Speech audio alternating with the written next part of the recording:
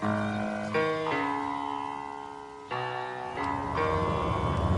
the right club. Be the right club today. Yes! Johnny, that's better than most. How about in? That is better than most. Better than most!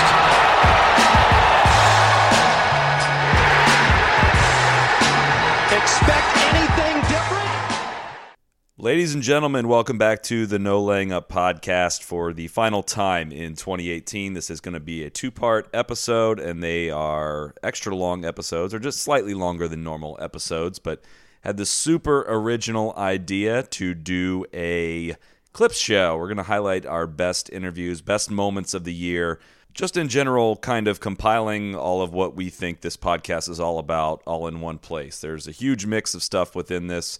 There's LPGA, PGA, web.com, there's architects, there's statisticians, there's Champions Tour players, there's young players, old players, major champions. And one thing I noticed was that despite being in the room for all of these interviews and despite listening back to them when I'm editing them and listening back several times throughout the year, I drop in from time to time just to keep things on top of my mind. I'd forgotten about a lot of the things that were said, a lot of the conversations that were had, a lot of the laughs that were had. So if you're feeling encouraged to, I encourage you to go back and go to these episodes. I'll try to include the episode numbers as I introduce each clip.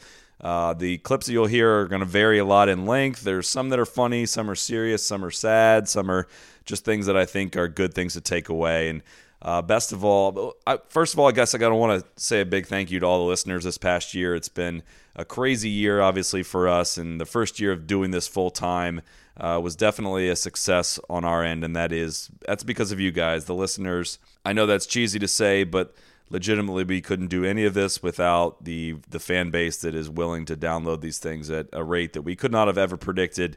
And you guys often ask how you can help support us, how you can support the show.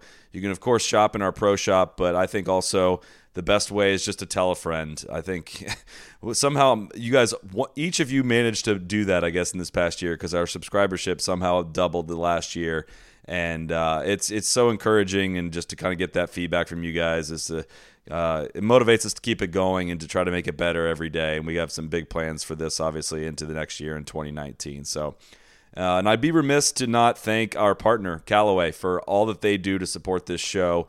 You guys are very well aware of the partnership between the two of us and their presence in our content. And I don't have enough good things to say about what it's been like to work with them. A lot of podcasts have a lot of advertisements, a lot of reads and constant interruptions. And thanks to Callaway, that's not how this show is structured. And legitimately, like, all the things you're about to hear in here would not have been possible if it weren't for the people at Callaway who did not have to take a risk on us. They did. We somehow didn't screw it up. This partnership is going to continue into the new year. But again, not only have we really enjoyed the products, it's the culture that we wanted to be a part of. And honestly, we can't thank those guys enough, and any support you guys can give them in that manner. Apparently, you guys are doing that as well, because they just had their two best years maybe that they've ever had. Coincidence that the 2 years they're partnered with us? I don't know. That's for you to decide. But a big shout out to those guys, Chad, AJ, Ian, Harry, Ethan. I'm forgetting a lot of people out there, but honestly, it's a great partnership and one that makes it possible for us to do what we do. So without much further delay, let's go roll into it. This is going to be two parts. There's no rhyme or reason or order to any of it, but I wanted to start this off with Bones, the Ryder Cup episode that we did with him, his story on Jarmo Sandelin and Phil Mickelson. And then we're going to go from there, just call them one by one. I'll pop in to kind of introduce the clips because you usually can't hear the question before it. But again, thanks to everyone for tuning in this year. Let's do it again next year and enjoy this wrap-up from 2019. And if you ever have a friend that you think might be interested in this podcast, I encourage you to send them these couple of wrap-up episodes because this is kind of a greatest hits, a best of, and we're pretty excited about sharing it with you. So thanks again for tuning in. Hope everyone has a great holiday. And here is Bones from episode 167. Wow. I figured we'd get to Jarmo at some point here. So, I made it like 20 minutes. So in 96, they used to have this tournament, the old Dunhill Cup, back in the 80s and 90s. It was this phenomenal event that they have in the fall at St. Andrews, where you'd get 3 players from certain countries, and you go over there and you'd play against other teams, if you will, and whoever won 2 matches or what have you would advance, and it was this great kind of knockout competition. And early in Phil's career in '96, he made the team. We went over to St. Andrews with Stricker and Mark O'Meara and played these matches, and it was just, it's one thing to be at St. Andrews. It's another thing to be there that time of year. It was kind of cold and fun, and the U.S. team was playing well. This was at a time when Stricker was a bit of an unknown quantity, and guys from other countries didn't know who he was, and he was just crushing people over there, and it was so much fun. It was this great week, and this guy Jarmo Sandelin was playing for Sweden, and they were playing South Africa in, I believe, the quarterfinals, and Phil and I were watching it from his hotel room. We'd already won our match earlier that day, and the U.S. had advanced, and we were going to play the winner of whoever won these matches. And Jarmo Sandelin was playing in a playoff. I think he had tied Nick Price, and they were playing it off on the first hole at St. Andrews there to see who would win the match. And Jarmo made a putt and put the putter head up against his shoulder in kind of like a shooting motion, and after he made this putt to beat Nick Price and shot at Nick Price, so to speak. And we were just sitting there just dumbfounded as to what we were watching, and a lot of locals, a lot of people in Scotland were very offended by this, because it was either weeks or months removed from a school shooting in Scotland that was just absolutely horrific and tragic, and a number of kids lost their lives, and it was a pretty tone-deaf thing to do, to say the very least. Not to mention the fact that he was doing it to Nick Price, who I think at the time was maybe the number 1 ranked player in the world, and if I'm not mistaken, also his caddy Squeaky, who passed away way too young, was maybe in poor health at the time. So there was a lot going on with Nick. And it was just stunning to see this happening. And Phil said to me at the time, "My gosh, if that guy ever did something like that to me, I don't know what I'd do." So, as sure enough, the Swedish team advanced, and of course we get them. The U.S. gets them the next day, and the pairings come out, and it's Sandelin versus Mickelson. I'm like, oh boy, here we go.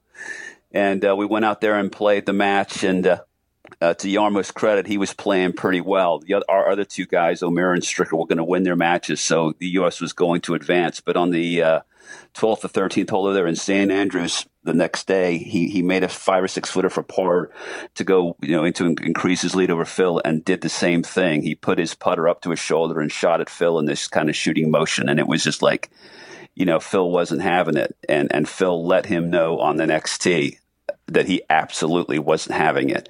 And it was in my years as a caddy, one of the more tense situations that you get involved in out there. And it was like, holy cow. And these guys were nose to nose at one point. And Phil was not, at that point, a major winner or a guy that had been around a long time, but he was a very accomplished player, and Jarmo less so. So it seemed disrespectful.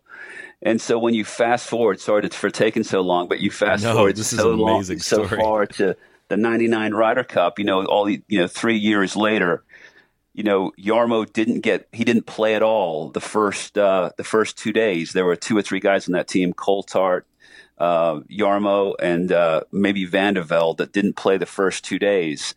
And our team is 4 points down. We're getting our butts kicked. It wasn't that our guys were playing poorly. It's just the European team was just amazing. And for me back then in '99, this is pre-internet, cell phones, all this stuff. And when we left the golf course on Saturday night, none of us had any idea what the pairings were. And I just remember going home and saying a small prayer, driving in my car back to the hotel, anybody but Sandelin.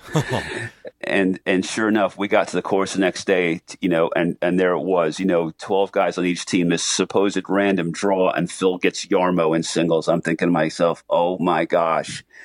So we get out there the next day, and, we hadn't seen the entire week because he hadn't played.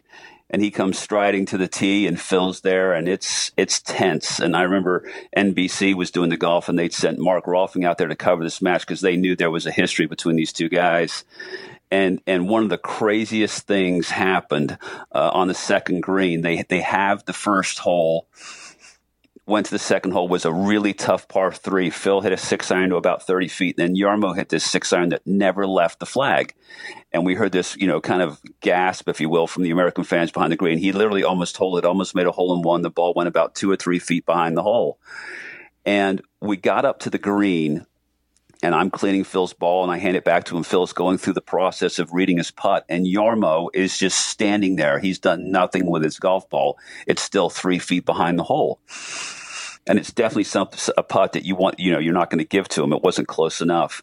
But what we didn't realize, and I came to find out later from Yarmo's caddy, is that Yarmo had something like a special coin that he always marked his ball with. And somehow he had a hole in his pocket. And between the first green and the second green, he'd lost this lucky coin, or the coin that he used to mark his ball. And he had nothing else to mark his ball with. So he says to his caddy, "Give me a coin." The caddy's got nothing. So they're not going to ask me. They're not going to ask Phil. He's standing there behind this ball on the second green, and he's got no coin to mark his ball with, nothing. And literally you hear this voice from the crowd, some spectator that kind of picked out what had been going on. A guy goes, "Hey, yo, Yarmo, you need a coin to mark your ball?" And Yarmo turns around and goes, "As a matter of fact, I do." And all of a sudden, coins come raining out of the crowd. And I swear to you, Chris, we were there. It was just this incredibly surreal moment where there were 20, 30, 40, 50 coins rolling across the green that spectators had thrown at him. So we're out there picking up coins. Yarmo finally picks one up, marks his ball, misses the 3-footer, and then topped it off the next tee. And Phil went on to win the match. He topped it? He did. He hit a fairway wood off the next tee and kind of cold topped it, hit it in the heel, and dribbled it. 100 yards down wherever it went. But it was just this crazy, crazy moment. He topped it off the tee. Phil won the hole and went on to win the match easily. Up next is episode 170 with Max Homa. Honestly, this was probably my favorite interview of the entire year.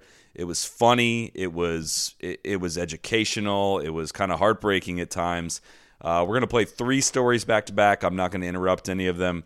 One is just Max learning as an 11-year-old and then deciding that he was dedicating himself to golf.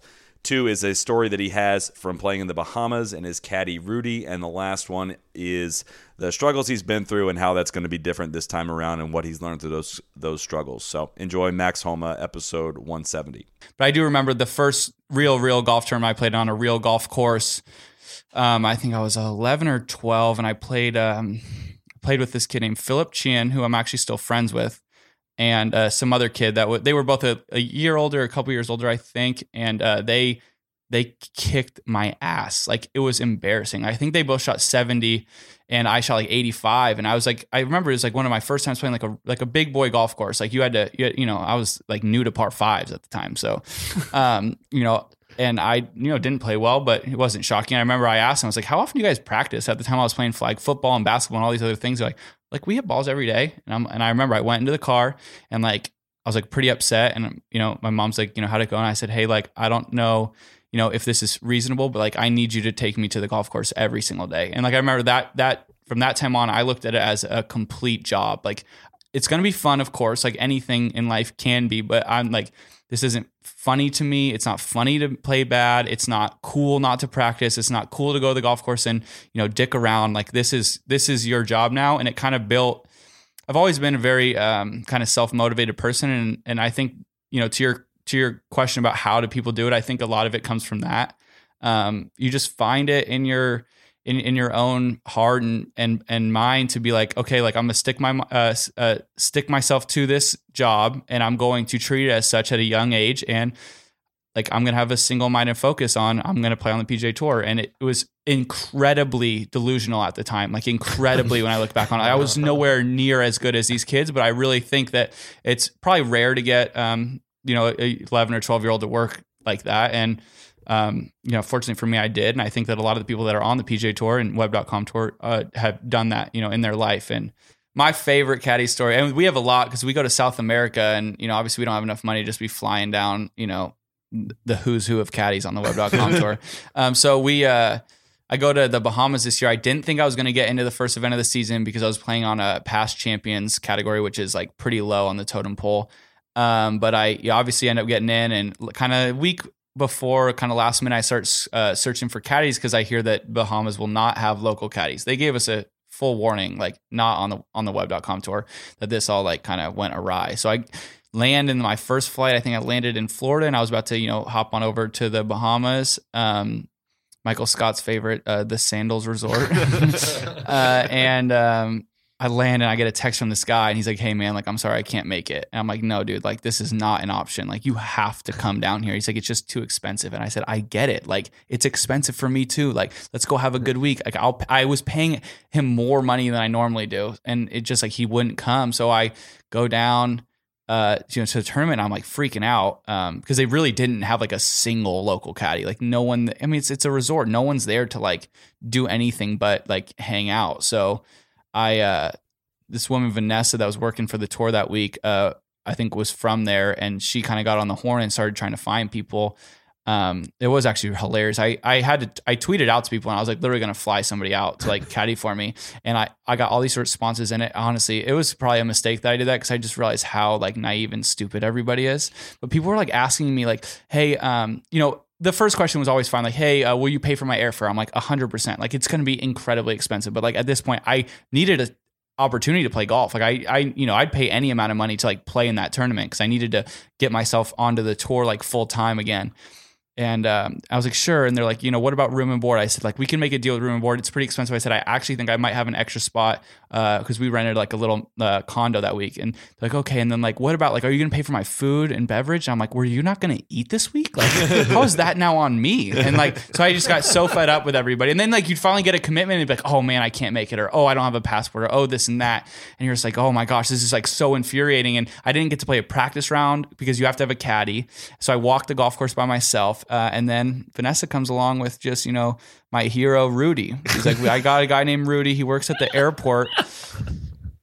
No promises.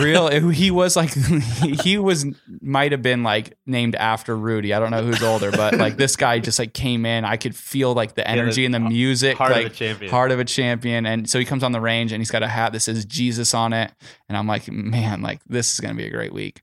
So I first of all try to teach him to put the bag on his back. That didn't go well. It took way longer than expected. Second, we get to the first tee, and he has a smile on his face. He's the nicest guy in the world, but he goes, "So how do you know which one of these goes the farthest?" And I'm like, oh no, like this is good.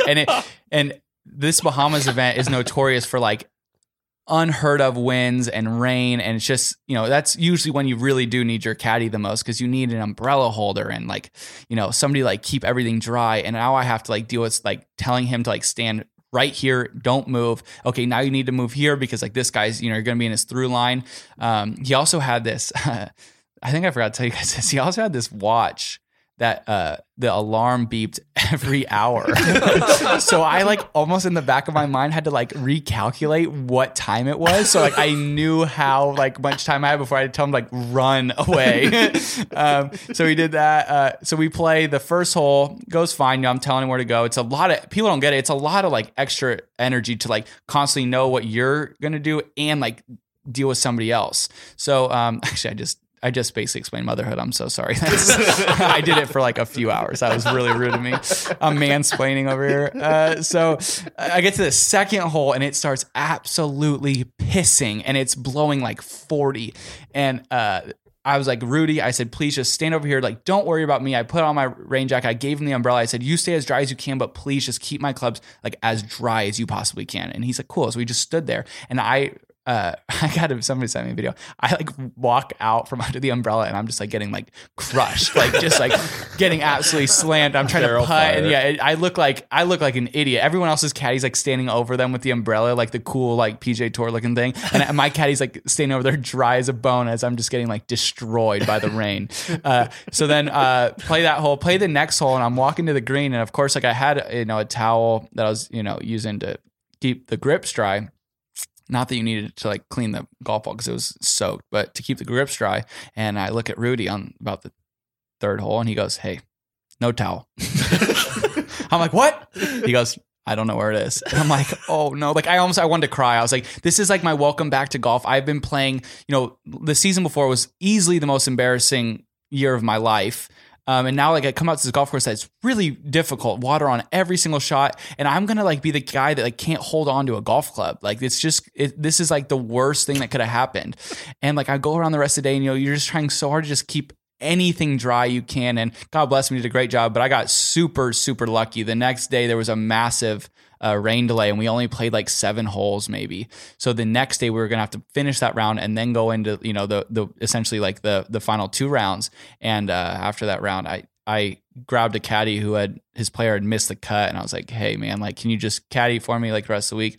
And I had to say goodbye to sweet Rudy, and now here's Max on his struggles. Yeah, man, it was rough. A lot of people don't understand. It actually started in the web season the year before. I had actually won, and then I don't really know what happened. It just went fast. It was when it goes, what goes? My driver got like. I've never been like a premier driver of the golf ball, but I've been fine. I mean, my ball obviously stays in play. I do this for a living. Yeah, I'm no Tron, but it stays in play. And all of a sudden, I'm out there, and it's like I could tell you where every OB stake is in the world. And it's frightening. If a golf course had white stakes, like I was like, oh, like nightmares. Is it hard to compete in professional golf when you're thinking like that? It would honestly, I didn't think it would be, but yeah, it was surprisingly difficult. Like I was like, wow, this should still be easy. I mean, okay, 1 off the tee, okay, 2 out of bounds. All right, so I'm hitting 3 off the tee. I'm giving you guys all 2 shots a hole. So it became very difficult. Just kind of lost it, and then me and I had changed coaches, so me and my new coach at the time, tough for him. We had just started getting going, and all of a sudden, like. We're like breaking things down as small as we can. And so I played terrible to end that season. And then came back out onto the PJ Tour now. And I'm like, holy cow, like, not that I was like that nervous, but I was like, oh, this is a new opportunity. Maybe it's just like my mind was out of it and it just continued. I missed the first 5 cuts, started not getting into anything. The golf courses are considerably harder and more demanding. And all of a sudden I'm playing with people who are like, not saying that the web guys aren't great, but like so you play with a few PGA guys, you're like, holy cow, like you guys are the real deal. And I'm over here like, okay, no, I didn't make 8 there. I made 7. And like, oh, sorry. Like it was really hard to keep track. I said, I totally get it. Like next time I'll like have a clicker out for you. So it was like quite embarrassing. But I saw a little bit of success. I think what I did that was, and like I don't like to get serious about a lot of things, but what I was so proud of myself that year, and obviously going into this year, but that year, because I would leave Thursday, I'd shoot a bazillion and go to the range. Friday, I'd shoot a bazillion, miss a cut, go to the range. And I had actually changed back to my my coach I had in college, and who I'm with right now, Les Johnson, and we. He was awesome. I call him every day and be like, hey, like this is what happened today. And we didn't have all bad days. I remember the John Deere and the Greenbrier actually led the field in total driving for the first 2 days, not all 4 days because I didn't get to play those 2, but the first 2 days. And that even was a mental struggle because I'm like, gosh, if like the one thing I think I'm terrible at, I'm the best at this week, and I still missed a cut. But it was just becoming way too much pressure on myself to do everything great.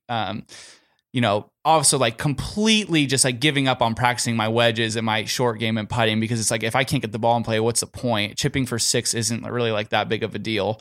But I'd have weeks where it was just, I would just be like, okay, I'm going to miss a cut, but I'm going to grind as hard as I can. And every single day, I'm going to learn one new thing about it and just be so freaking prepared for when it comes around. And I posted it on my Twitter after I think I got my card.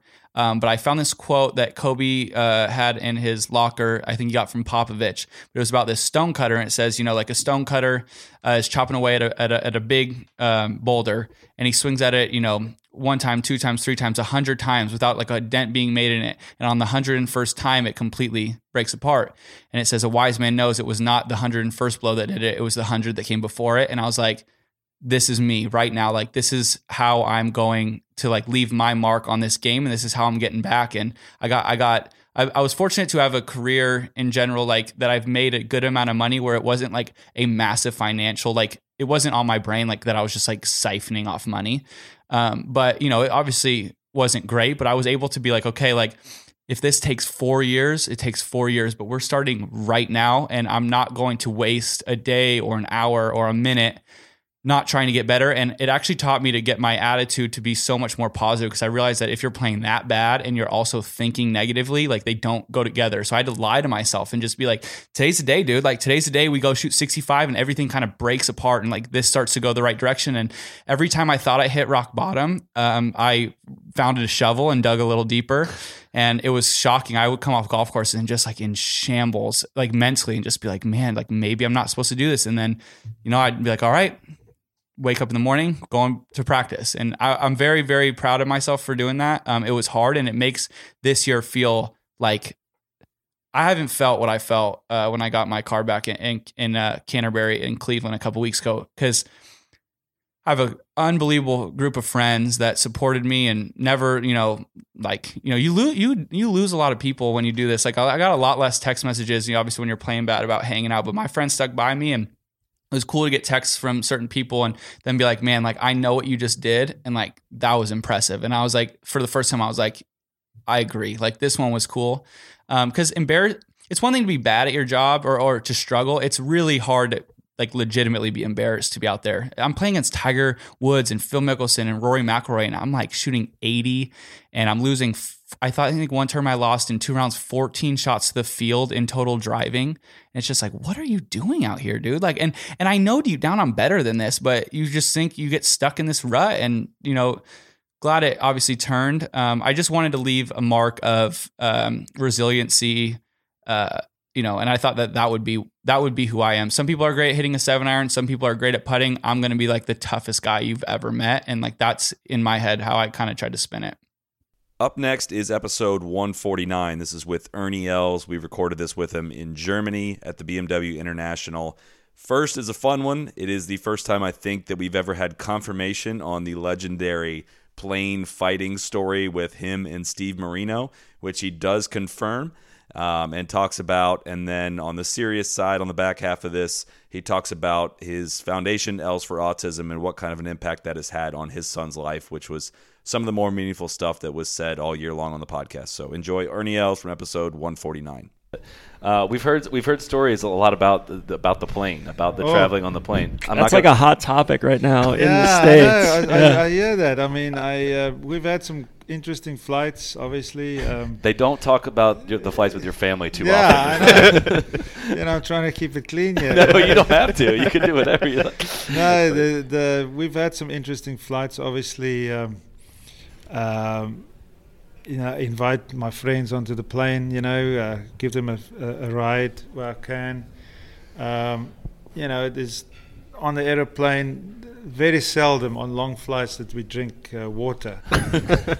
Definitely enough beer on the plane. A lot of the guys, my caddy Ricky used to fly with me a lot, and he said that he thought that the plane could run on Heineken beer.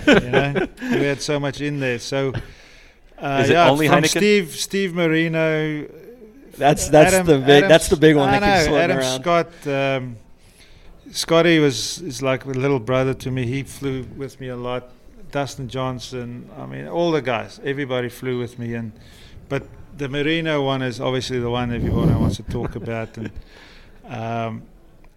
it was just myself and Stevie from Japan all the way down to Palm Beach, and we had a lot to drink. It was the end of the year, and it was a long way down to Florida. So, there was a lot to talk about, and we kind of hugged each other.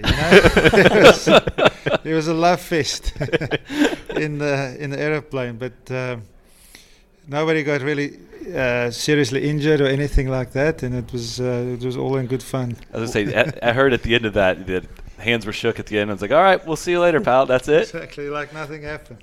It was just, I don't know, it's just what guys do, I guess, There's a lot of testosterone running. We've heard that guys are required to surf the airplane. Yeah, we surfed a couple of landings. Who's the best surfer? Adam Scott? Yeah, Scotty was not bad. He's a bit a little bit light, but you got to have good footing coming in. It's more like a longboard. But really, you got to have a good pilot, and hopefully he doesn't have to put the emergency brakes on because he'd be through the front the front window. But everybody surfed the landing. Everybody I can remember. Who were the best traveling companions on the flight? Like the best hangs? All of them. I mean, all the guys. I mean, we've had all the way from, as I say, Stevie. I mean, I've had the whole tour. I mean, Camilo Villegas, Dustin, Jamie Lovemark, Keegan Bradley, Justin Rose. Can anyone not hang? Everybody. No, everybody hung. Everybody. It's Henrik Stenson. He doesn't have too many. You know, he was with me from Korea. Gray McDowell. We had a great time. Thomas Bjorn is another one that doesn't really have anything, but you know, we forced him to have a good time. Rolling Stones with Blair all the time. Start me up as we get in the aeroplane. Oh man. Yeah, no, we were like rock stars. You know, we really enjoyed it. I mean, I really got a lot out of the aeroplane, and my pilot stayed with me for 17 years. You know, Rob. So he's maybe the one to talk to also. Yeah. I'm not going to give you too much. Well, no, it's great. You gave us enough. If you weren't going to give us the stories, we were going to go to the sources and get the stories about it. And so you gave us enough that we won't go digging too much. Yeah. But, and I think most people would agree that your foundation work, Els for Autism, is one of the most recognizable names in the golf world, I guess, when it comes to charity work. Can you tell us about the passion that is behind your foundation work? And was there many foundations when you started it? It seems like every golfer kind of has a foundation now, which I know is a big drive of the tour. But was there much of that when you started it, or was it a pretty new idea? Well, you know, you got to give the PGA Tour credit. I mean, they a charity-based organization. I mean, that drives them. Every tournament we go to, there's charity dollars being given to local charities. So, you know, you have a pretty good understanding of what the tour is all about.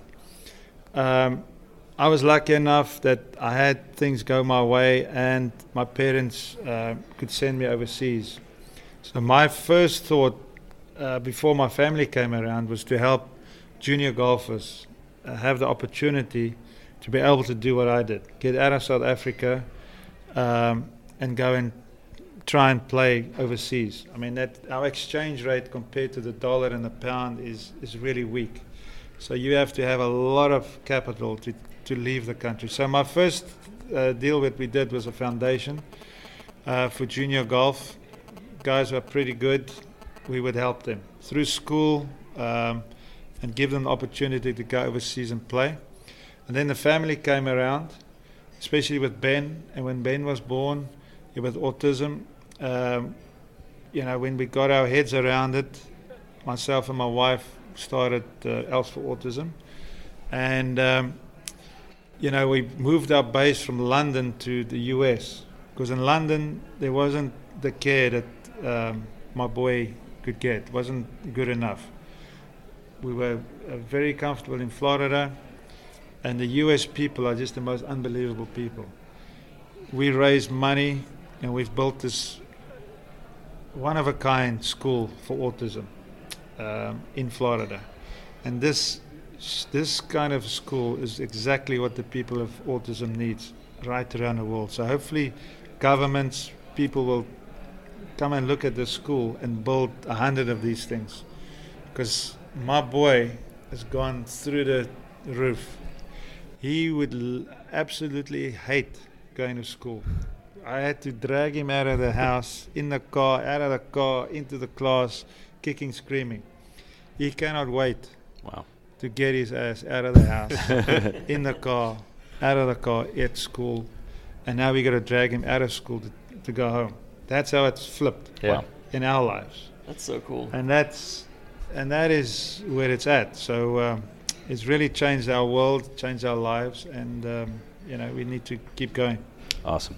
Up next are a few clips from episode 121 with Dustin Johnson. Dustin was the #1 player in the world at the time of this interview.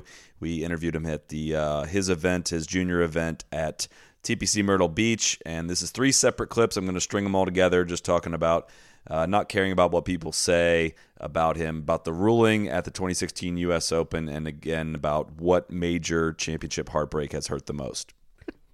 Well, that brings up another thing. I mean, do you read a lot of stuff about yourself, and no? Do you pay like attention to what people say about you? Zero. No. Has that always been that way, or have you like kind of just learned to brush it off? No, I just don't care. Yeah, love that. That's fantastic. I mean, but why? It's nothing like.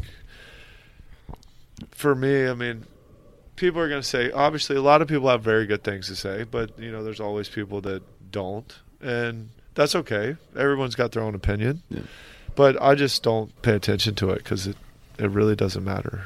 I mean, I got my family and my friends, and I care what they think. But at the end of the day, that's all that really matters. The penalty that I still don't believe I deserved. I don't think anyone really believes you deserved that. No. Were you pissed when that happened, or were you? I mean, Actually, I really wasn't, because the reason I wasn't is because I believed the whole time that I was never going to get a penalty, because I did not do anything to deserve a penalty. If I would have made the ball move, or if I would have done okay, I'd take my penalty and keep going. But even when I guess there was all the controversy, was I going to get a penalty? Was I not?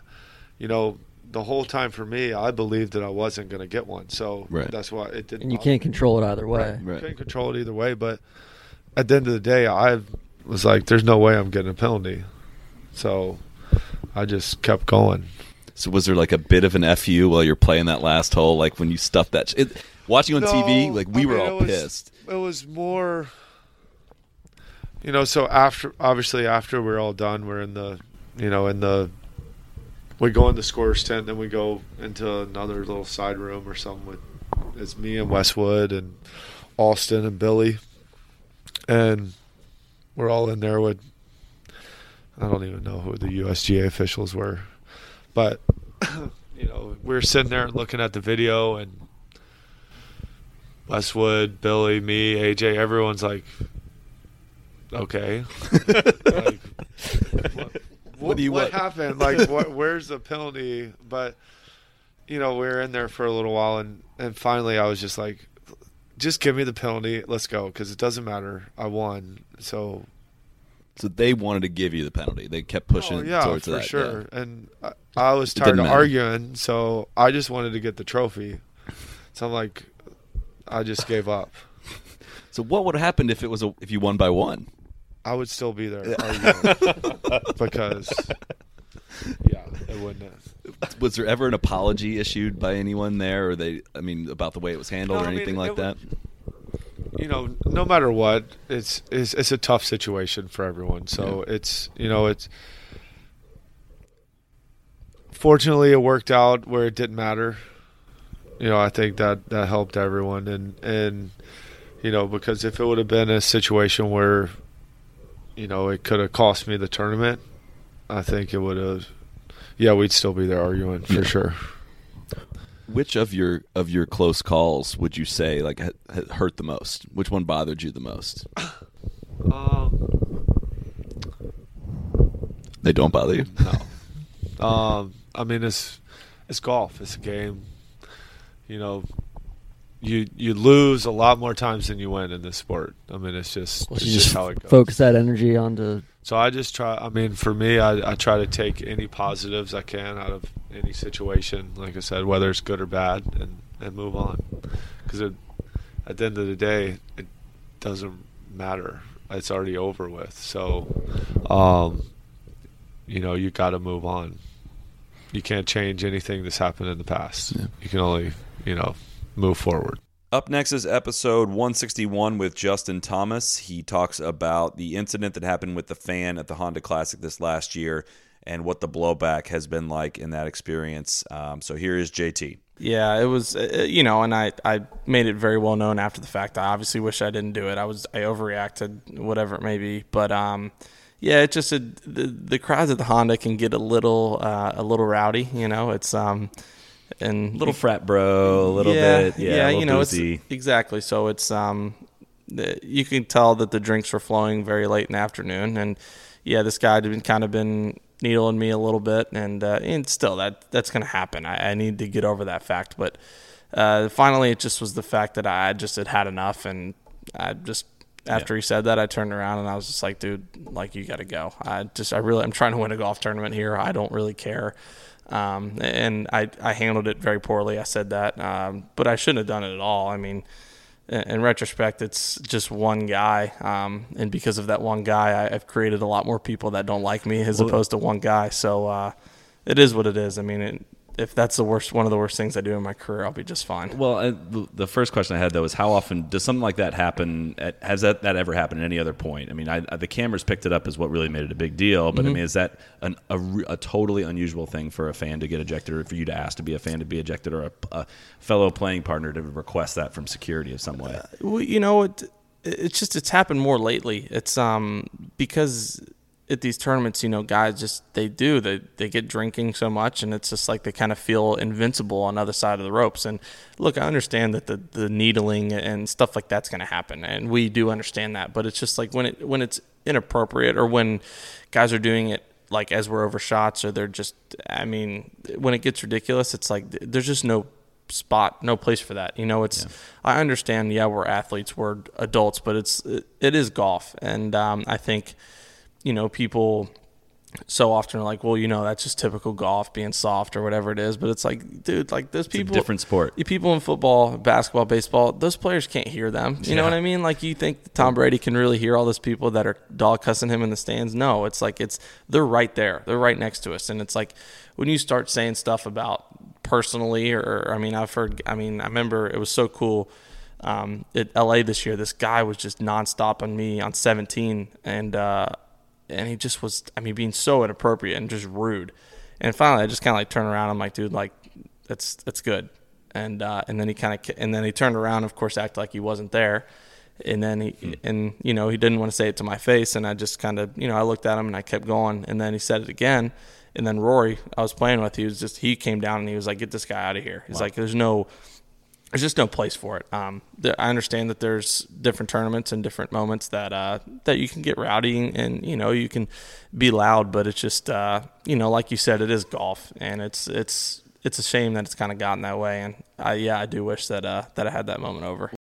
All right, these next couple are going to be story time, and first up is from episode 123 with Luke Guthrie and Justin Huber. We kind of just laughed through what it was like for Justin to play in the America's Cup with Matt Kuchar, and the story that goes along with that, how he got selected to the team. I know that the actual story with Kuchar is bleeped in this. We had to do that for multiple reasons. Just trust us that it was hilarious what is said under here, and enjoy this story from Justin Huber. What you brought us a nice artifact here from what year? The America's Cup, is this 2015? That is 2015, Mexico City. So we have a Justin Huber bag cover here with American flag, but signed by your partner Matt Kuchar, the Cooch baby. What can you tell us about that experience, or how did you end up on this team? So it is a week or 2 weeks before the event. We're in Santiago, Chile. And the whole deal was Tiger and Kuchar going to come play, and I had a partner in Kent Bull, and we'd already got the matching FootJoy shoes with American flags on it. We were going to be over the top. My wife was coming to caddy. He had Aaron Fleener, Big Cat, the real Big Cat, and we were just going to have fun. We had USA visors, like the whole deal, just way over the top, going to go have fun. And then what is the America's Cup? Yeah. You start with that. So yeah, it is a. I don't even know. I don't know how it works. No offense to anyone.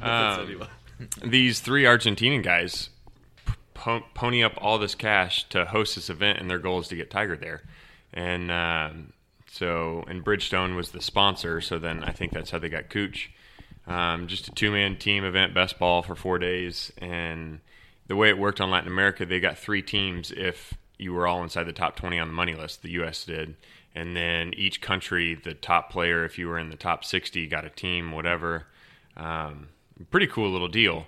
And then you were going to get to tee it up against Kuchar and Tiger. It's in Mexico City? Yeah, Mexico City. The course was it was the tightest golf course I've ever played. Like, these trees that were a yard off the fairway that touched the ground. Like if you hit it off the fairway, it was darn near chip out. Sick. And it was a blast. And anyways, yeah, I'm gonna play with Kent. They come up to us 2 weeks before the tournament and said Tiger's withdrawn because of his back, and we're trying to get Fred Couples to come. And I was like, all right, that'd still be kind of fun to play against those guys. And I don't think he wanted to. And ended up, they're like, all right, well, it's going to be the low American on the money list. Who else can we find with it? Yeah. Bridgestone, some of them might pull out. So naturally, Huber was the next one after. Next in line. And they're like, yeah, low American on the money list gets to play with Kuchar. And they sent me an email to ask me if that was okay. And I'm like, yes. Yeah. Like, I don't know how to respond to this. I think I'm busy. So anyways, it's like, yeah, you get to play with Kuchar. And show up on the Monday, I guess, and go play my practice round by myself. Can we talk about the replies to the tweet first? Yeah, What's please, the announcement that came up? Sobel's tweet. Yeah, so Jason Sobel said PGA Tour announces that Matt Kuchar's partner in upcoming Bridgestone America's Golf Club, replacing Tiger Woods, will be Justin Huber. There's what, who, aren't they one and the same? Who? And the TV execs are salivating at that. You're either too late or too early for April Fools. Of course, I have no idea what the America's Cup is either. Hey, those are both top 750 players right there. So win-win for Cooch either way. Nick Johnson, no exaggeration here. I've literally never heard of him. Who is Justin Huber? This is my favorite one. Justin Huber? Didn't know there was a 734th ranked golfer until now. It's a big confidence boost, really. I mean, just they would have been better off replacing Tiger with his surgeon. This is a joke, right? Good thinking. Throw another big name in there. Sounds like a snoozer. Oh yeah, sat in the Publix parking lot crying while reading those with my wife. So you did see all these replies? Oh yeah, my buddies are like firing these, like screenshotting them over to me, and I'm just like, oh my gosh. It was I got 16 retweets, 23 likes, and 24 replies. So the ratio was not great. It's not a great ratio. But I remember I asked you last year.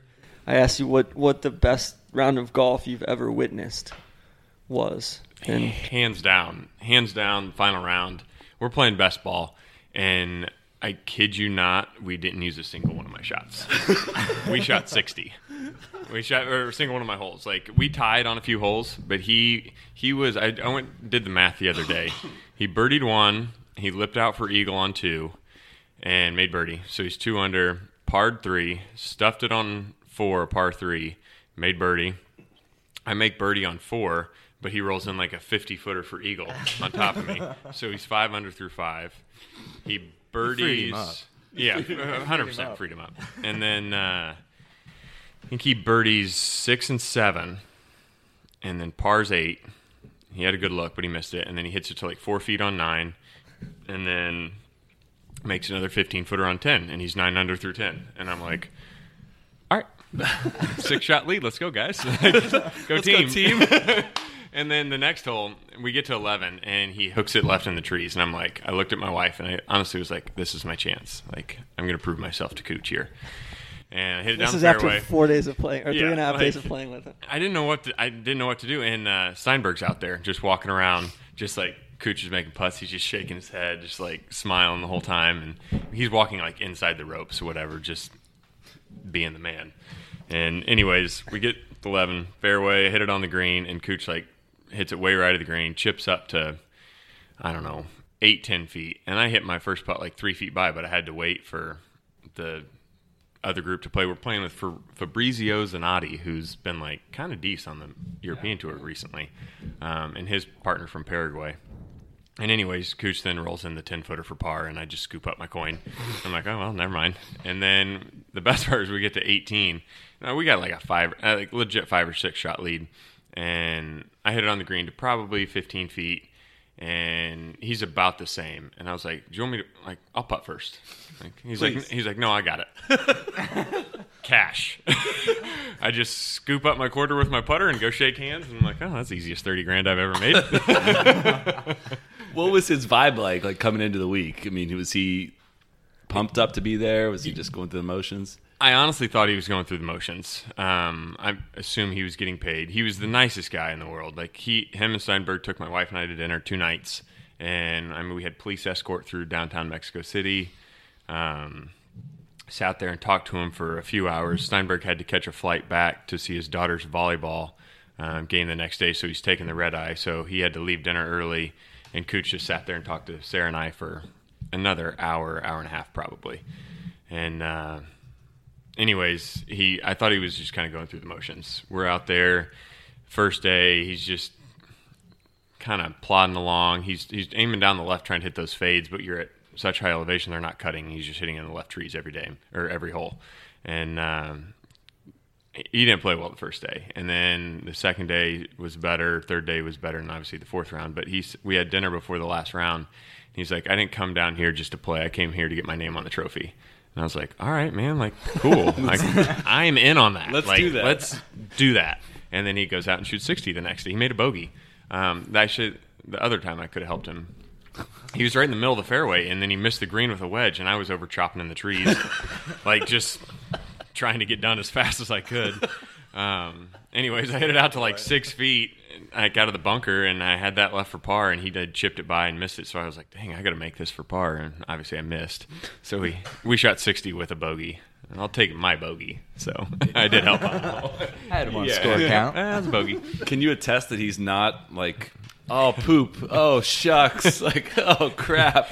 This moment was what made me enjoy him even more, because we're playing, it's the third round on number 15, and he cashes another 15, 20-footer, and there's several hundred people around, and they all go, Cooch, whatever. And he's walking to the hole, and he's got this smile on his face, and he mouths these words, and I have no idea what it is, but I'm watching him, and we're walking off the tee or off the green back to the next tee, and I'm like, hey, what'd you say there when you made that putt?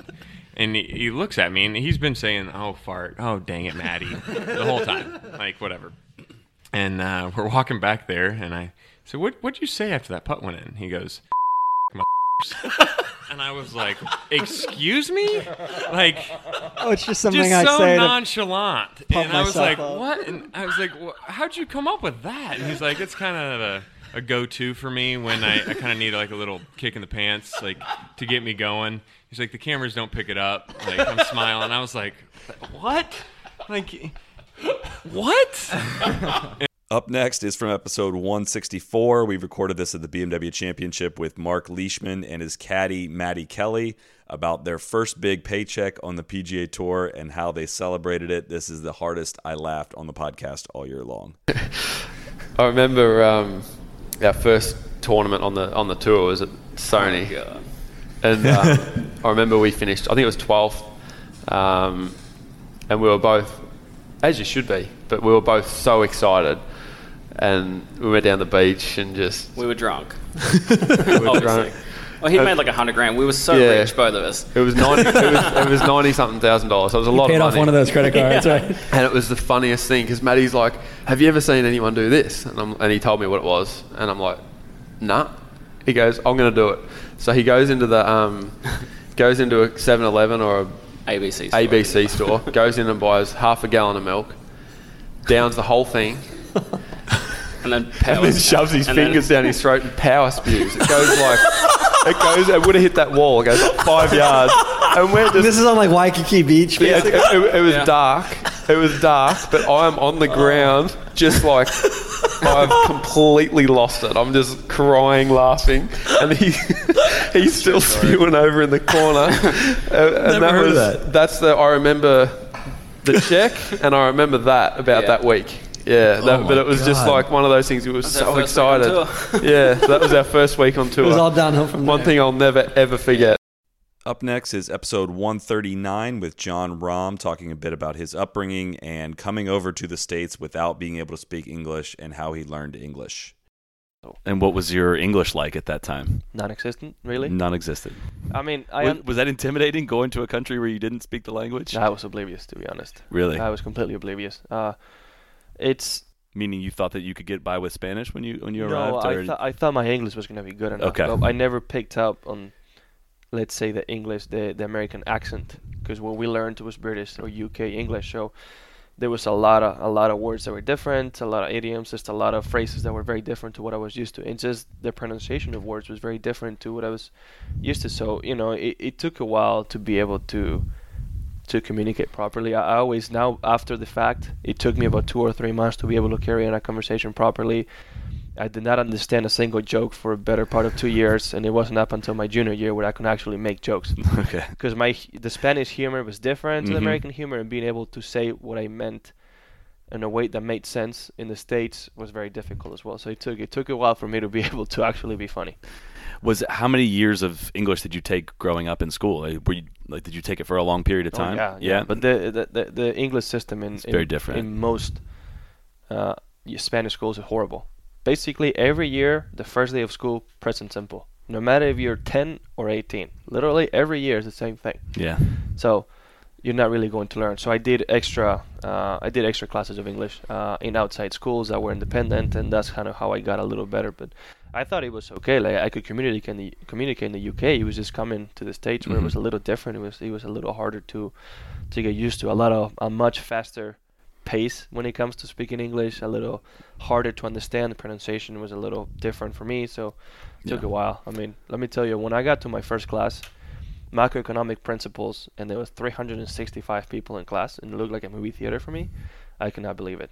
The teacher speaking with a microphone, I did not understand a single word. I think I changed like half of my classes my first semester just to be able to go to smaller classes where I could actually understand what people were saying to me. Wow. Up next is episode 138 with Tommy Fleetwood. I forgot to press a button on this one, and it accidentally recorded from my computer and not the microphones, but please ignore that. Hear the story of his relationship with his coach, Alan Thompson, the driving yips that he went through, and how he powered through to be one of the best players in the world. When I first got into an England sort of squad, so that was, I reckon, it must have been like 12, say. You got onto this like regional stuff, and he was the coach for. Sorry, what was his name? Alan Thompson. That's right. Okay. So like northwest of England, he was the regional coach. So he was the coach then. My first lesson off him was then, and then we've had like three stints since then. I think I went on my own for a bit when I got to like 17, and I thought I knew better. Then got him back. Then I started working with him about. Three months before I turned pro, and I got to world number 1 amateur with him, and then won on tour with him, and then decided I was going to do my own thing again. The way he told the story, though, was he kind of nudged you in that direction, even that he thought. Yeah, well, I think at the time it was relationships difficult on in tour life. They just are, and I think I was kind of. We were pushing something that I wasn't quite getting enough out of, and then we just nudged away from it a little bit. Like expectations were getting higher and what we were working on. It's funny how things just work out like that. It happens all the time. You just can't quite seem to get out what you're trying to do. Fast forward like 3 years later, and we do everything that we were doing before, but more, and I get better. But it just at the time, and just timing happens sometimes. And as long as I think that's where it's really important, just to leave on good terms and keep good relationships with people, because that's one massive thing I've learned, is that you're probably going to end up working with these guys again, so you have to do it in the right way when you do split from people, and for us it worked out. But yeah, he has a lot of pride in his job, and I think if it's not going how he wants it to, he likes to just he speaks he doesn't let you know, he speaks his mind, and he just wants what's best for you. And that last time you went back to him, I mean, it was pretty immediate, right? Like you saw the results. Yeah, I sent actually sent my dad a text first to ask him what to do, because I was in China, and there's not been much said about it, but I had a yip at the time with my driver, and I couldn't keep it on the golf course at all, and I was playing this practice round, and I thought, this is what am I doing here? This is just ridiculous. I'm in the middle of China with nobody here, can't hit me out. Got no chance of making the cut. What's the point? And anyway, I sent Tomo a couple of videos, because my dad said just text Tomo, because Tomo knows your swing better than anybody. Just text him. So I sent him a couple of videos. I asked him first if it'd be all right looking, and I was kind of, half thinking he might say no here. But he was made up to have a look, and he had a look. So that would have been like April time, say. And then we sort of started working, and then Wentworth 2016, so that was May, was like my lowest point ever, where I was playing the practice round. I played a Pro-Am, and we play this thing, par is your friend now. So if you can't make a birdie, you just pick up. And I think that day I hit 12 tee shots and just walked the rest of the course with my playing partners. I mean, it was just awful. Jeez. And I walked off that Pro-Am, and I thought, oh my God. I went, do you know what? And Finno actually came to watch. So Finno wasn't caddying at the time. He comes to watch because he's one of my mates. And I see him Thursday morning, and he was like, how's it going? And I said, I was teeing off in the afternoon, and I said, I don't think I'm going to play. I can't get it off the first tee. I don't like the first tee shot there anyway. And I said, Finno, honestly, I don't think I can make it off the first tee. And he was like, what's wrong with you? I went, listen, I can't hit the ball. I'm horrendous. Anyway, I play first tee shot. I step up and I teed this driver about a millimetre off the deck, and I hit it 40 yards into the trees right, and I was really happy because I didn't top it. as long as I got it off the tee and I found it, I was going to be happy.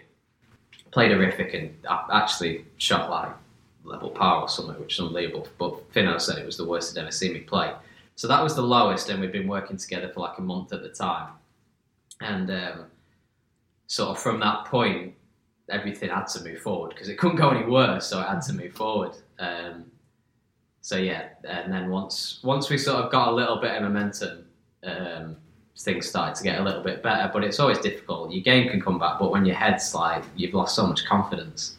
We're going to wrap part one with a clip from episode 178. I tried not to lean too heavily on the more recent episodes that you guys would have heard in more recent months, but for these two guys, we're going to make an exception because we had Tiger Woods and Phil Mickelson on the podcast. I think it kind of goes without saying that how much of a thrill it was to get these guys on, to be able to talk a little bit of golf. Obviously, a lot of the conversation around it was related to the match, but we really appreciated that we got this opportunity and thought we got some good stuff out of it. So we're actually going to play those two interviews in their entirety to take us to the end of part one. Stay tuned for part two of the podcast, the Clip Show, which will be out later this week with a whole new myriad of guests.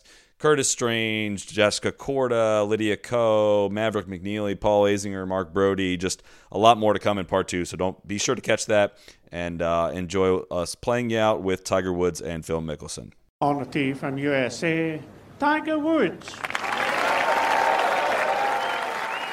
All right, Tiger, you've done exhibitions in the past, but never anything like this. Why did you want to do this? Well, I wanted to be a part of the game in a different way. You know, I've done matches under the lights before in the past, and this is something that's different. This is something that is unique and is interesting. Yeah, there's a huge economic importance to this event, but I understand that this is also doing something that's never been done before, and and trying to make something like this successful is a unique challenge, and I found intriguing and I'm very interested in it. We've heard stories of Phil's gamesmanship. Is he actually good at it, or is he just good at telling everybody how good he is at gamesmanship? He's both. Okay. He's definitely both. What's a good example of a jab? Phil is one that is very more outwardly towards his jab with his jabs, and he tries to subtly, not I wouldn't say subtly, also subtly, try and get in your head with either wagers or it's just one-liners and just things. And on top of that, once he gets up, he's one of the worst front runners there is. How so? Because he'll just nonstop chat. Yeah. He just he'll chirp nonstop, and then when he's down, it's a little different deal. Are you the same though? When you're up on him, are you jabbing at him like that? No, or is it different style? I'm more more subtle than that. Yeah. And I've always been that way. More so on the because of the nature of our tour. That's one of the unique things about this pay-per-view event is that we're having mics on there live nonstop. Well, I was describing to one of the interviews earlier is that yeah, it's just going to be very different from what you normally face. I said, in essence, not really, because when I get to the golf course, I have a camera on me. When I get to the putting green or range, I have a camera on me. I've had people try to sneak in camera phones and try and catch live or audio remarks in shag bags that we give with golf balls. I've had it all, and so this is not too different from what I have to face, week in and week out. Yes, it's a live mic the entire time, but we have boom mics that are trying to get us the entire time. We have camera phones that people are on tee boxes that are open and trying to record, what we're saying, or even post different things from. If I'm having a conversation with my caddy or with another player, you'll have gallery members that are. Have their camera phones out trying to record all this. Sure. So this is not too uncommon, too new to me. You mentioned having cameras on you from the time you arrived. I felt like this year you kept upping your game in your arrival attire. You started going cutoff sleeves. You had backwards hats, sunglasses. Was that a conscious thing? No, it wasn't. No, I'll be honest with you. You knew the internet was going to go wild for that. I had done this so many times throughout the years. But the only difference is that this year there's been a lot more interest in, I think, of my round that particular day. And sometimes they would catch me with cut off sleeves because I just came from the workout trailer, which is in the parking lot, and so I'd walk from the parking lot and didn't want to get my clothes all sweaty because I'm going to take a shower in a clubhouse. And so they get me in those situations, but that's not too uncommon for a lot of the tour pros. And I just again happen to have cameras on me all the time once I arrive at the golf course. So something that is unique and what I would say, not so unique, but is uncommon for me, was normality that for me showing up at a golf course and doing these different things has now been captured. Your and Phil's relationship, it seems like it has evolved over the years, and you guys have been kind of quick to downplay some of the previous parts of your relationship. But I want to know, take me back to like the early to mid 2000s. What's that relationship like? Do you guys text each other? Do you talk on the range? And how is that different than it is today? No, we definitely didn't text one another back in those days. We were competing against one another. I was 1 and he was 2 in the world for so many weeks. And we were trying to outdo one another. And it's very similar to what Jack and Arlo went through early part of their career. They didn't really acknowledge one another, like they did later in their career. And certainly post playing at an elite level, they became a lot closer. And that's what has transitioned with us, is that we've understood that we are certainly more alike than we would like to admit. And we both care and passionate about a lot of the same things. And, that's one of the reasons why Phil's donating, his charitable efforts to the military. I was born and raised around the military. My father served. And so these are things that, I wasn't really privy to early on in my relationship with him, but I've become very close with him in a lot of these aspects. If you could swap out one part of your game for one part of Phil's game, what would it definitely be? A short game. Yeah, that was easy. It's sick. It's what he can do around the greens. It's just amazing. I got a chance early in my career. I was working with Butch, and Sevi was working with Butch at the same time. That we'd coincide a lot of my training camps around Sevi, and so I got a chance to get to know Sevi at a pretty good level around short game wise, and watch him hit a lot of shots and have him explain a lot of the things, how he did it. What he did was phenomenal, but I think what Phil does is even better because Sevi had a 56-degree sandwich, and you had to make it work. The pins weren't as tight then, but the greens were a little bit slower. But with the pins are being so tight and Phil going to like a 60 or 64 degrees of loft, he's able to hit shots that no one could hit.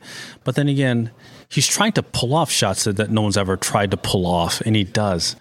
That's what made Sevi so amazing, is that he hit shots that we only maybe even thought about entertaining for a millisecond, but he'd pull it off. Well, Phil's doing the same thing. What seems like high risk to a lot of us is not high risk to him because he's that good. If you had to pick a partner for a $9 million match, who's the first phone call? What's the first phone call you're making? Well, that's easy. It's Phil. Yeah? Yeah, no doubt. Because of his gambling? Because of what he does all the time, and the amount of side wagers that he always plays with, and he's very good at playing in these type of games. He does it every Tuesday. You look at him at major championships or it's normal events. His Tuesday games are legendary. They are, pick a partner, come get us, and they're for pretty large amounts, and it's cash on site, so it's pretty good. All right, we've got a list of questions in a folder we marked. If we ever get to interview Tiger, we'll do a few rapid fires. You did an interview with Bill McAtee in 2015 at the Masters that no one followed up on.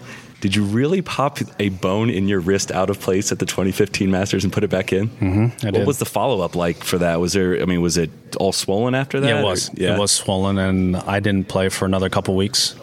It was ice and stem for a couple weeks before I tried to even get to the point where it tried to strengthen it again, but I had to get the swelling out. What's the most nervous you've ever been over one golf shot? Oh, it's very simple. It was the 92 Nissan LA Open. It was my first tee shot ever in a PGA Tour event. I was an amateur at 16, and I'll never forget. It was this is no big deal, right? It's just a 3-wood down the fairway, just like any other 3-wood. But practice swings were fine. I got the ball teed it up fine, built a stance, took it back, and all of a sudden it felt like the club weighed 15 pounds. I didn't know where it came from. I'd never felt like, evidently, I didn't have the nervousness until I got into a position where I'm starting to make a golf swing to hit this golf ball. So once I get past the takeaway, it's usually when I start thinking about trying to make a golf swing. And then all of a sudden, boom, this 15-pound object shows up in my hand. And I'll never forget just hitting right down the middle of the fairway, but I don't remember what impact felt like. Right. You blacked out on it. I was like, wow, I can't believe I should pull that off. And I had never felt a feeling like that ever since. Has anything in the more competitive part of your career, ever compared to that? No, nothing has ever felt like that. I've had some pressure. I think some pressure putts that I've made, but nothing's ever felt like that. If you could have one mulligan for any one shot in your career, what would it be? Oh gosh, wouldn't be just one. there's so many.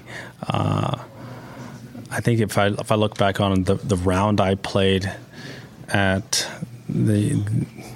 at Quad Cities in '96 when I lost to the Gripper, that was a moment where I'd forgotten all of my training, and I'd forgotten how I won events, and I got took myself out of a rhythm and how I played events, and just because it was a tour event. And I learned from that lesson, and I won a few weeks later at Vegas for my first event on tour. But that was a big learning moment for me. What's your biggest fashion regret in your career? None, because because at the time I made it look good. It was the MC Hammer pants, it was the big baggy shirt, but we all wore them. I know. We at the time, if you remember, Ashworth had the shirts, the double thick cotton that went past our elbows, but we all wore them because Freddie wore them. Yeah. He made it look cool. That's why we picked up our sleeves and tried to make it fit and tried to hold it up on our neck. But that was a time in which we all wore baggy stuff, and now everything's going to more tighter, streamlined fit. Very last one. What is a skill of yours that you think is somehow unappreciated or underrated that maybe people don't give you enough credit for? Asking you to brag on yourself, but I was always curious to hear that one. I probably underestimated my level of enjoyment for comics. Yeah? Comics. Yeah, I grew up trying to save, my savings from, gambling at the golf course or my paper routes or, all those different things to buy comics. There was back when you had hardback comics. And so that was a time in which, I've always fell in love with Marvel and DC universes, and everyone around me knows that how much I love it. My mom loves it. She actually keeps me more up to date than I am, and so that's been fun over the years. And cool, appreciate the time. You got it, absolutely. Thanks for having me. Of course, appreciate it. Thanks. All right, brother. On the tee from USA, Phil Mickelson. Phil, I got to say, I've hoped to speak with you for a long time. This isn't how I pictured my first time in the men's bathroom at Shadow Creek. Thank you very much for doing this. Thanks for having me. Absolutely. So we always start with kind of the most pressing question, which for you I got to believe is the leather jacket on Faraday. Was that a conscious choice? Was that a performance art piece of some sort? What was the thought process? Was there? that the most pressing question? That was, yeah. So I have multiple leather jackets that I wear out mostly with jeans and a t-shirt. That's kind of my outfit that I feel most comfortable in. So I have probably 5 to 8 that I rotate and wear. I love it. So you guys are mic'd up this week. Does that mean are you going through and kind of writing one-liners? You looked extremely comfortable in the press conference. What's that? Does it all come natural to you? You seem very well positioned for this. On Tuesday, we're going to be more affable than we are on Friday. When the intensity and the pressure when you start playing for those kind of numbers, especially in a match play head-to-head format, it gets to be much more intense. But the smack talk has been a gift that Tiger's always had, that I feel like I've been okay at, and when we're mic'd, I think you're going to kind of see some of the banter that goes on between us. You'll certainly get the in-depth analysis that a player and a caddy experiences. So I think that this event is going to showcase a side to the competition that most viewers don't get to see. But one of it is going to be that banter smack talk. You talk about Tiger being very skilled in that regard. I don't know if people don't always get to see that from him. What's he like behind the scenes? Paint a picture for us. The reason they don't get to see that is he's got microphones in his face all the time. So when he does say something, he kind of says it under his breath, where you can't see his lips move, so that you can't identify that it's him. But he always makes these little subtle, passive-aggressive jabs, and they're funny. I mean, he's great at it. I think that side of him is going to come out in this event, and I think that's a good thing, because it's a bit of a risk anytime you put stuff out there that is more intimate like that you don't always let people in. But I think that side of him is really funny and a real plus if people have a chance to see it. So to the casual fan, one of the things that kind of jumps out about the match is obviously the money. You guys are the 2 highest earners in professional golf history. Can you put in perspective, what does $9 million mean to you guys? Is that a fair question? Does that make sense? I get what you're saying, but keep in mind that it's an entire purse of the PGA Tour. It's 4 or 5 times what we ever play for first place check. So it would be the largest first place check ever. And no matter how much money you make, it's enough to make you nervous and uncomfortable. So we definitely want to win. But what it's also doing, though, is showcasing the future of what watching sports is going to be like. Because with only 2 guys, we're able to do things you can't do in other telecasts. By limiting the number of people that are watching, we're able to have a technical side of production that you can't normally have. We're going to have a guy with a camera walking around us, getting views and angles that you never get to see. Drones that are in up close and personal, seeing the shots, the swings, and so forth, as well as having on screen the actual odds of the odds to win the hole, to win the match, to hit certain shots closest to the pin, the side challenges that we're going to have, as well as being mic'd. It's more than just the $9 million. It's kind of a glimpse into the future of where sports watching is going. So do you, when you off weeks and everything, do you watch a lot of golf on TV? And have you taken any positives, frustrations, anything, put it into this? I usually watch during the season because it helps motivate me to practice. So I'll watch a little bit while I'm practicing on the weekends. I don't watch too much in November or December because there aren't really tournaments going on. But had a match like this been out there when I was growing up or watching as a kid, I would have definitely been a part of it and excited to see, just like I was with the Skins game when that was out. I still crave to watch golf, but there aren't events that excite me at this time. So there's so much stroke play golf throughout the year. There's so much PGA Tour golf, European Tour. I mean, there's so much golf that looks very similar. This obviously looks incredibly different.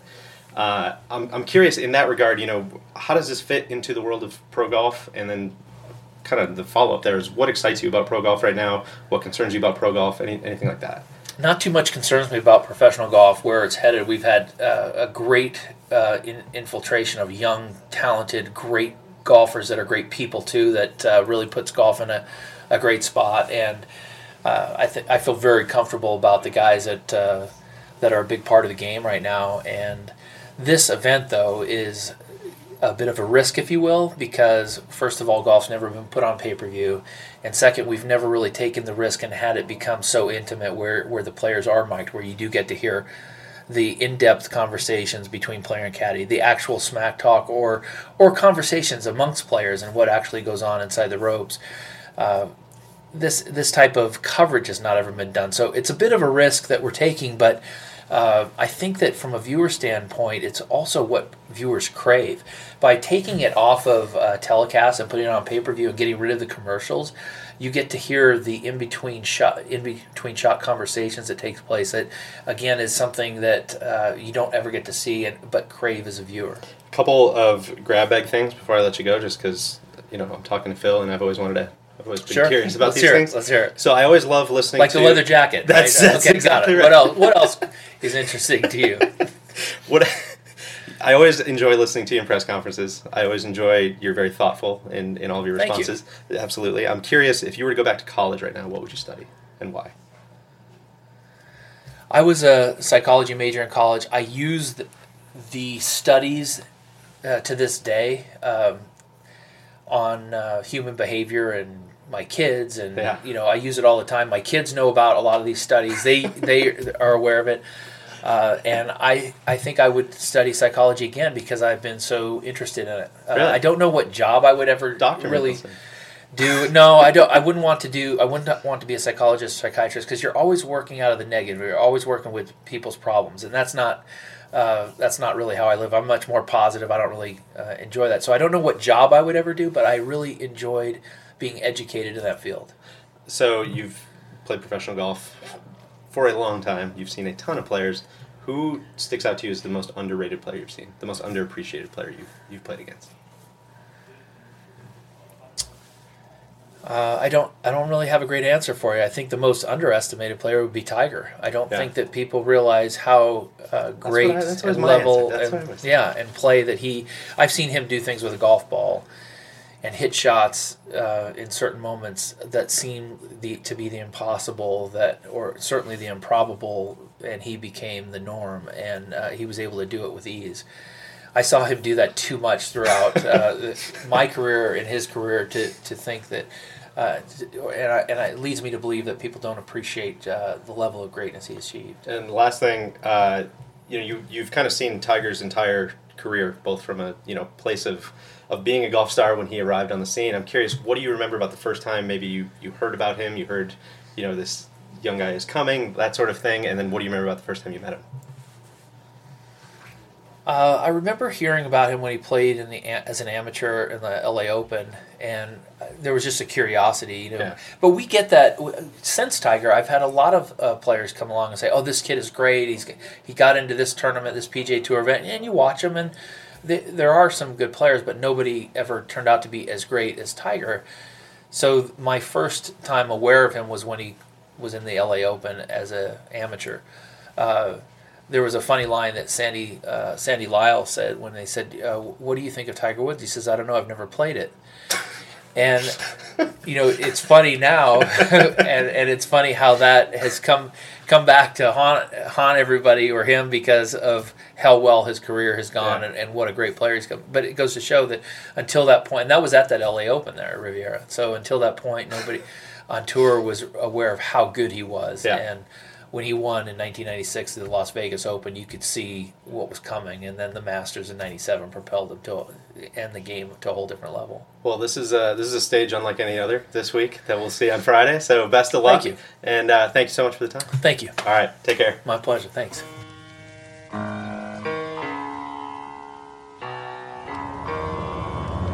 Be the right club. Be the right club today. Johnny, that's better than most. How about in? That is better than most. Better than most.